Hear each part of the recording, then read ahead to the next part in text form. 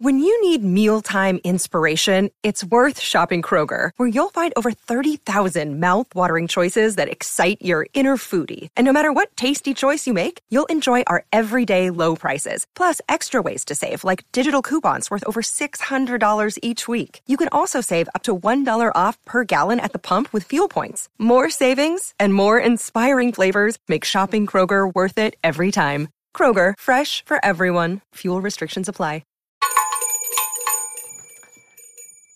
It's a beautiful morning, and we're going to talk about sports. We're going to talk about the Indianapolis Colts and their matchup against the Jacksonville Jaguars. Injury list yesterday, long for the Colts, not so long for the Jaguars. A lot of keys to this game for the Colts, and the Colts really need to win this game. If the Colts win this game, all's possible. You go to 3-2-1, and you got a chance against the Titans to go 4-2-1. And that's really all you wanted. You wanted to get through the first 7 games with 2 losses. That would be beautiful.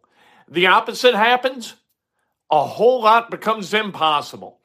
We're going to talk about some eerie similarities between the Colts and the Jaguars. These two teams, especially on the defensive side of the ball, do a lot of, the results are similar. The methodology, not necessarily similar, but the results very, very similar. And then we're going to talk about the Indiana Pacers. Pacers won last night by 9, a late rally.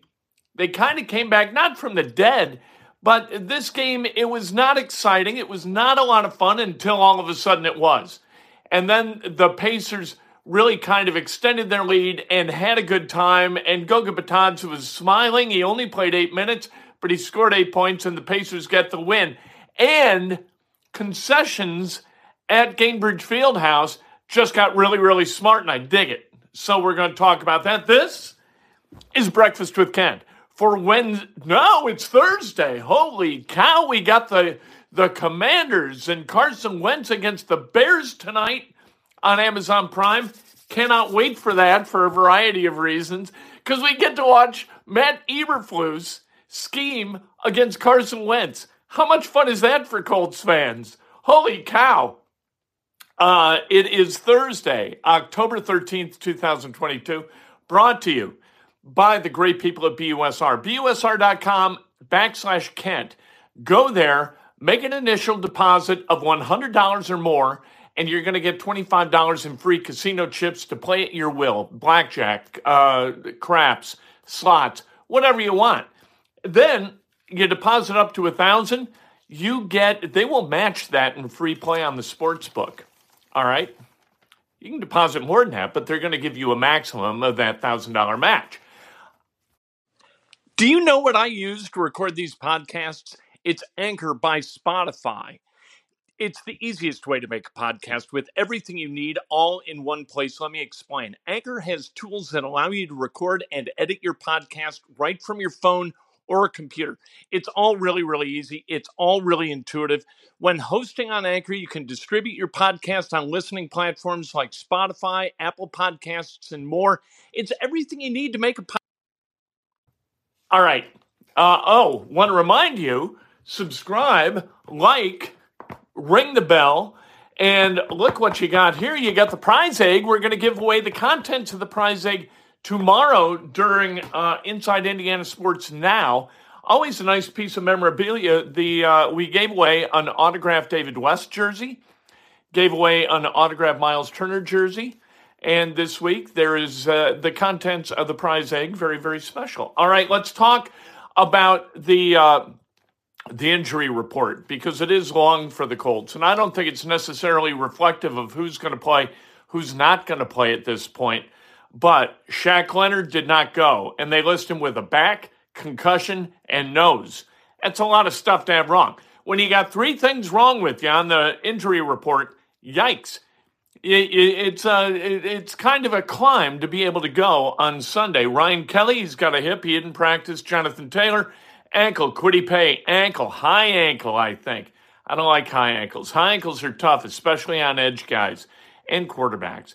Yannick Ngakoue, they rested. Stephon Gilmore, they rested. Eric Johnson, out with an illness. Tony Brown, a concussion. Limited, couple of guys limited. Justin Blackmon actually 3. Nyheim Hines and Tyquan Lewis. I expect Nyheim Hines and Tyquan Lewis to play. Justin Blackmon, a little bit different issue with that ankle. We'll see what happens. 4 limited for the Jaguars. That's it. Everybody else, full go. So you've got a team with a lot of health and a team coming off a Thursday night football game where they've got a chance to get health back, right, over the course of that 10 days. Jonathan Taylor, we'll see what happens today. He didn't need a whole lot of practice. He jogged yesterday in sweats at practice, so he's mobile, and looks like maybe he's trending in the direction of playing on Sunday, and they need him because running the football is important against the Jaguars, and you need all hands on deck. We're going to talk about the Jaguars' run defense in a minute. Bernhard Raimann, we found out yesterday from Frank Reich, he is the left tackle. They're going to live or die with what Bernhard Raimann does at left tackle. That's it. No more Matt Pryor at left tackle. No more experimentation. Bernhard Raimann is the left tackle, and he's going to have to figure it out. And what he does well is he moves. He moves laterally really, really well. He is good against speed guys. Against power guys who come right at him, he kind of gets knocked down once in a while, and that's not a good thing. He's going to have to anchor. He's going to have to punch. He's going to have to get leverage against his opposite edge, and you hope that he's able to keep guys off Matt Ryan. If not, Sunday could be a long day. Matt Ryan needs to be efficient in the fourth quarter. Matt Ryan doesn't need to play clean throughout a game, and he hasn't played clean. We've seen that. He hadn't played clean once. They're 2-2-1, the Colts are. What he's got to do is he's got to go get him in the fourth. Stay close, and then go get him. What happened in the first game? 3 picks for Matt Ryan against the Jaguars. Colts, of course, lost that game 24-0. The 3 picks, a lot of people have been critical over. Well, here's what Matt Ryan does. Matt Ryan knows it's sink or swim time, and whether you sink through throwing incompletions or you sink through throwing interceptions is really irrelevant. Once you're down big, you got to take some chances, and Matt Ryan will do that. He will try to throw to guys and put them in a position to succeed, but if it gets picked off, it gets picked off. You're down 17-0 at the half. You're down 24-0. He's going to throw the ball up a little bit and throw some 50-50 balls that he wouldn't throw if the Colts were ahead or the Colts were close. That's just the way it is. A big deal in this game is that Michael Pittman and Alec Pierce are going to play. They were not active in the first matchup between these two teams. Big deal having those guys on the field because, number one, you got to scheme toward them. And what the Jaguars were able to do in game number 1 is just sell out against the run. Stop Jonathan Taylor. And who you got? Ashton Dulin? You're going to worry about Mo Alley Cox? You're not. You're going to worry about Pittman and Pierce if they're playing. But if they're not playing, all you got to do is figure out how to stop Taylor. And the game is yours, and the game was theirs. This one, going to be a little bit different. We don't know whether JT's going to play. We do know that Pittman and Pierce are going to play unless something horrible happens in practice. Knock wood, it doesn't. I just unjinxed the jinx that I threw out there, so don't worry about it. All right? But forcing them to respect Pittman and Pierce opens up running lanes. And if Taylor can't go, we saw the other night, Thursday night, that Philip Lindsay and Deion Johnson are capable of getting this done, or Deion Jackson. They can get this done. My apologies to Deion Jackson. You've got to allow the Jaguars to lose. Does that make sense? Look, this is a mediocre football team, the Jaguars are. They're 2-3 on the season. They just got beat 14-6 by the Houston Texans. All right, this is a mediocre team. You don't have to throw all chips in early in order to win this game. 4th and 2 at the Jaguars 14. Take the 3 points. Don't put your chips in the middle of the table and try to put 7 up against a mediocre team and have the alternative be you don't get any points whatsoever and you give them the ball with momentum. Don't do it. Not in this game.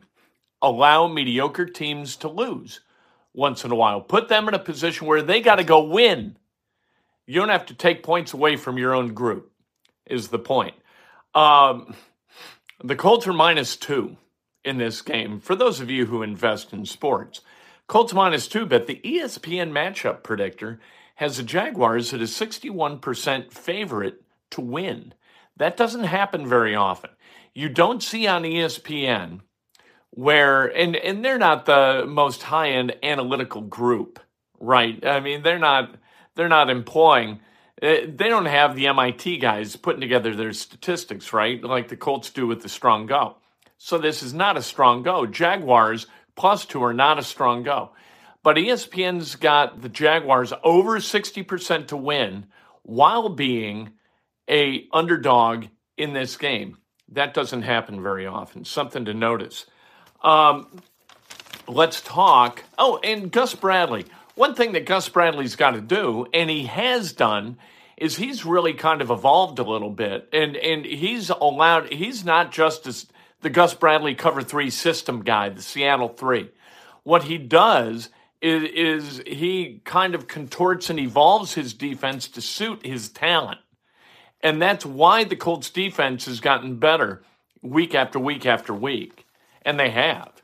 They've gotten better. And Gus Bradley's got them operating at a pretty high rate. So here's where the Colts and the Jags are similar.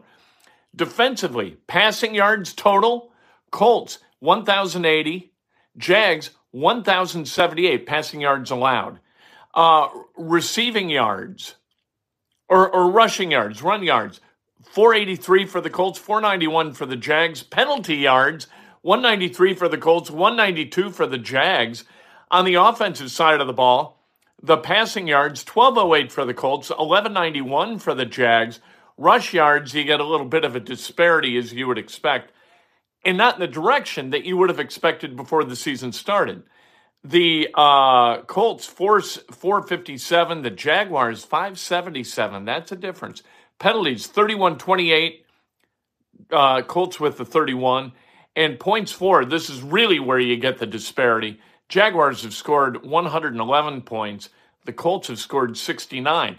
The Colts lacking in the scoring department in large part because of that game against the Jaguars where the Colts put up a donut. Colts got to get on the board, obviously. They got to figure out a way to run the football. They got to figure out a way to move the sticks through passing, go after them passing, and then run. Make them adjust to the pass, open up some run lanes, and then go after them and gash them. That's my advice. That's what they need to do. You throw to score and run to win. Yes, everybody. You've got to throw the football. And the Colts, they've been more willing to do that. And obviously with Michael Pittman Jr. and Alec Pierce on the field, of course they are. Pacers won last night 109-100. And this was a very entertaining game. I watched this whole game. The end was especially entertaining. Goga Batanza hit a couple of threes. Andrew Nebhart hit a couple of threes. And all of a sudden, what looked like it was going to be a loss for the Pacers turned out to be a win. We know that preseason basketball isn't going to make a damn bit of difference, right? Winning or losing, it's got nothing to do with whether that team is going to be successful in the regular season. However, it does make it a hell of a lot more fun when you're watching it on TV, right? We saw Jeremiah Johnson showed us around Gainbridge Fieldhouse a little bit during the game broadcast. And what did we see? We saw grab-and-go beverages. You scan your credit card when you go into the vending kiosk. You grab whatever drinks you want. You leave. The reader thing knows what you've got, and your credit card is correctly debited the amount of the stuff you took. That's fantastic. No more lines. No more lines. Freedom. Freedom from the concession lines. It's unbelievable. That's the most entertaining part of the whole damn thing. However, the game was really fun. Benedict Mathurin. Saw a couple of things from Benedict Mathurin. Number one, he can flat score. He is a talented guy. Really good athlete, but so smart with the basketball. 27 points last night, 8 of 13 from the field, 11 of 12 from the foul line. How about a Pacer who can make foul shots? Nice. He also whines a lot to the refs, and so the refs pick on him. As a rookie, You can't whine the way he whines to the referees. And this is a thing that's happened in the NBA over time. There is constant carping to the referees. And I find it unseemly, and you see it trickle down to college and high school basketball and even youth basketball, and I think it's terrible. I hate it. Mathurin does that. Mathurin fouled out of the game as a result of that last night. The Pacers still get the win. By the way, the Pacers coaches last night wearing these blue frocks with their kind of quarter zips with yellow piping. They looked like cast members of the old Star Trek show. Not the new Star Trek movies, but the old Star Trek shows. It was odd. I would not wear one of these things. They're a little bit garish. I got to tell you, I will wear, and I've got a lot of Pacers swag, but I will not wear those. I'm not going to look like, first mate this guy or ensign that guy about to be vaporized by a phaser on the planet Nebulon. I'm not doing it. The coaches, they seem to enjoy him, and that's a good thing. One more preseason game left against the Rockets at Gainbridge Fieldhouse, that tomorrow night. Then it's all hands on deck for the regular season. Let's celebrate some birthdays. Mark Quinn, happy birthday. Doug Hull, Nate Miller, the great Andy Hunter. Drew, happy birthday. J.D. Hamilton. Andrew Toomey, happy birthday. Tim Wilkerson. The great Lori Cantillo, celebrating a birthday. Chicago radio legend.